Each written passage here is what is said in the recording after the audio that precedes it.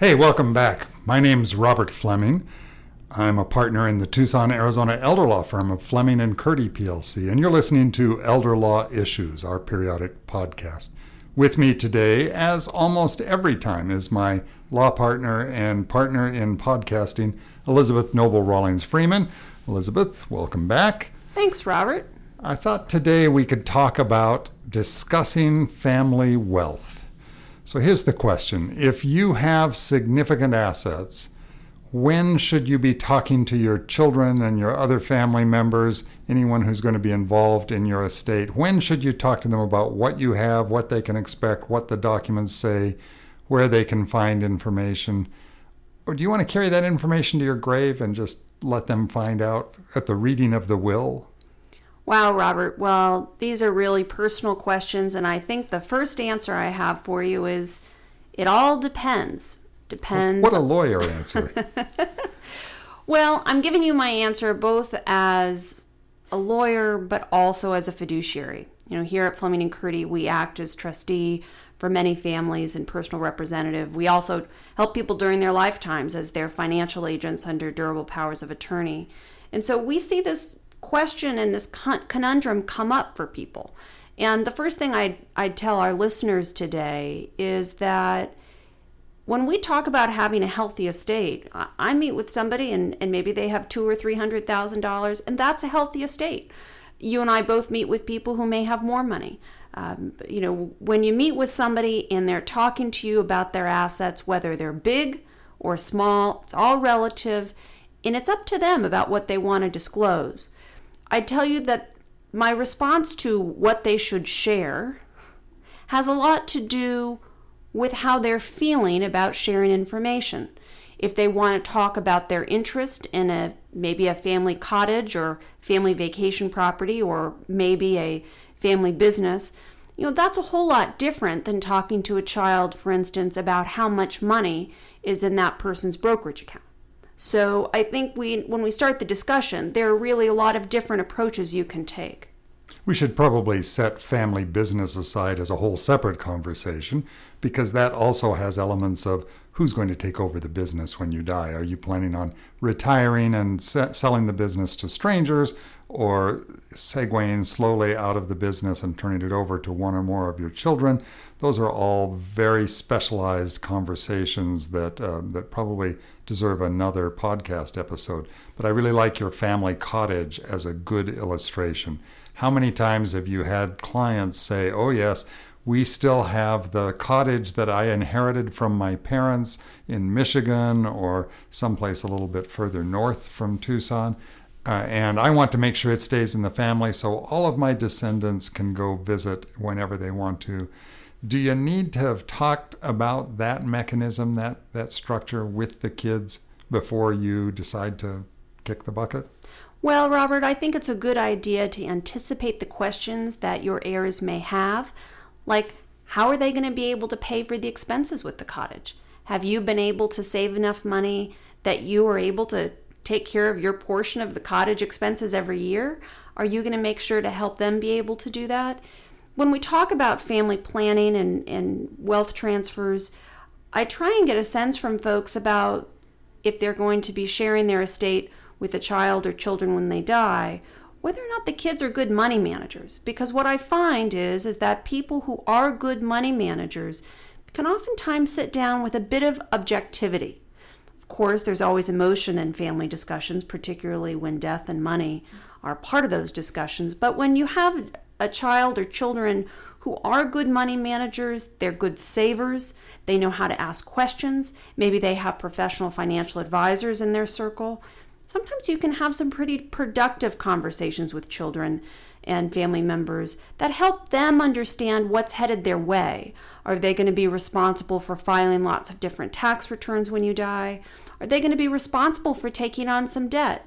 Sometimes, Robert, when we meet with people who have significant wealth, they also have significant debt.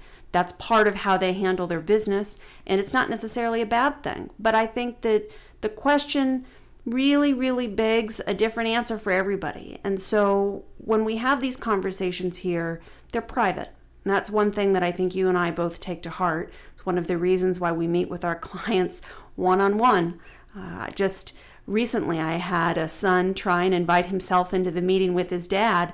And you know what? It wasn't a meeting where I was going to meet with the son. It was a one-on-one meeting with his father. So when we talk about wealth, it's important that, Robert, the people we meet with understand that those are private conversations. So do you recommend that however they do it, whenever they do it, that parents should let their children know generally what kinds of assets they have, what they're worth, or is it okay to let them be surprised?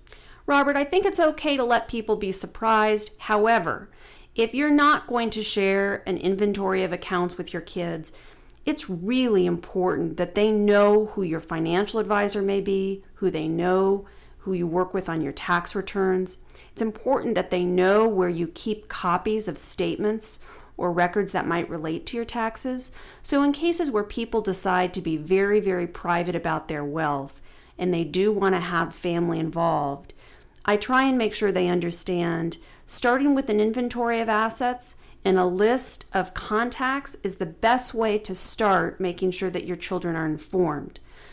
However, if we meet with people, Robert, and they decide that they want an independent fiduciary like Fleming and Curti, and that's partially because they want to keep this information private, I then have to explain that if they're going to name a child as a beneficiary of their estate, and Fleming and Curti as a trustee, we are under obligations under Arizona law to report annually on what the trust holds. So even if we're only allowed to distribute income from a trust to a child or children, you need to be sure to explain to the family who are setting up the trust that there are reporting requirements. So while the parents may want to keep this information private during their lifetimes, at a certain point as trustee, we are required to disclose that under Arizona law.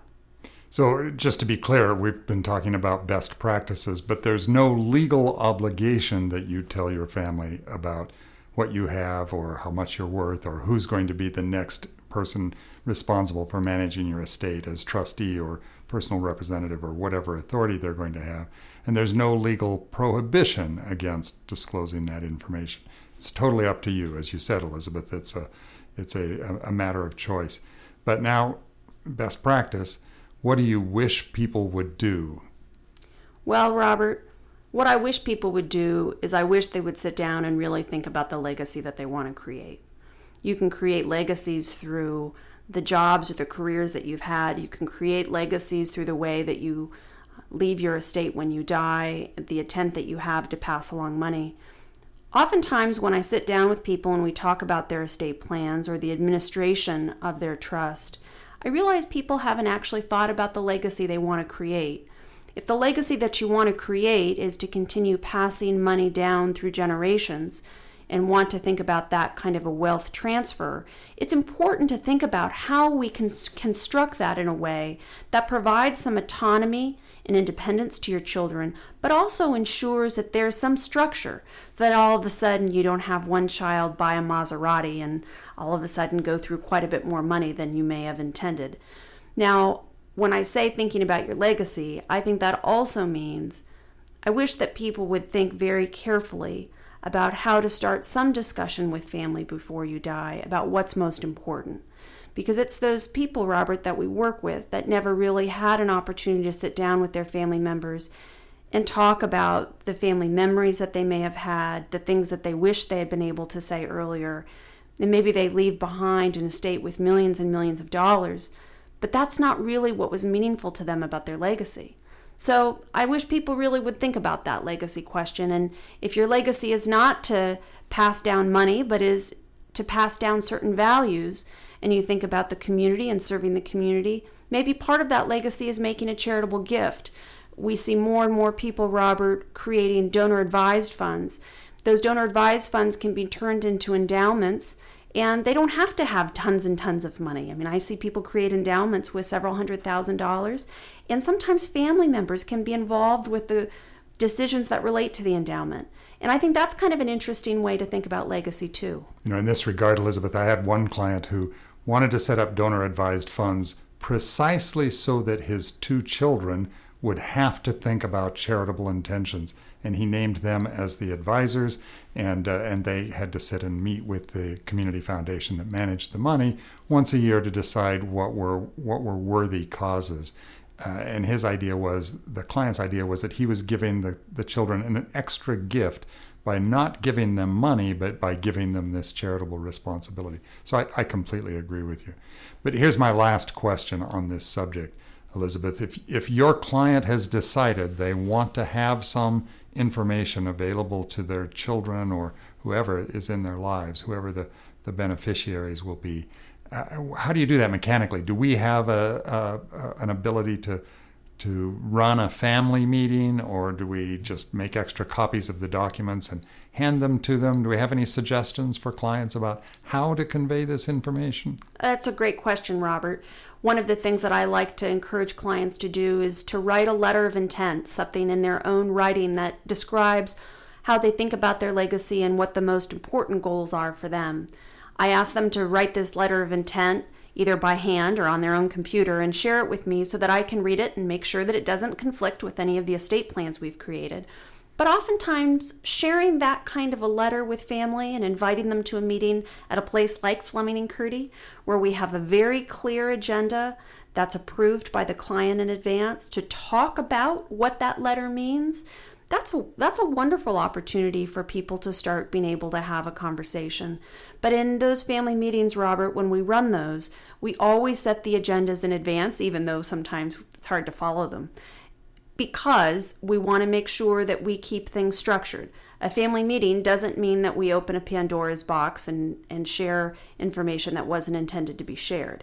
It's simply an opportunity to try and begin a conversation and try and help a family facilitate some early discussions. So I think the takeaway here, Elizabeth, is it's good to share information with your family or your beneficiaries. It's something that we can help facilitate. It's not required, but you might learn something back from your children as well. That you might learn that they're not as invested in your goals or in your intention as you thought they might be. You might learn that they're not prepared to take on some of the tasks. You might learn that they are eager to step up and do that. That's all we're going to talk about today for elder law issues. You've been listening to Robert Fleming and Elizabeth Noble Rawlings Freeman. We are two of the partners at Fleming and Curti PLC, a Tucson, Arizona elder law firm, and we'll hope to talk with you again on another occasion. Thanks.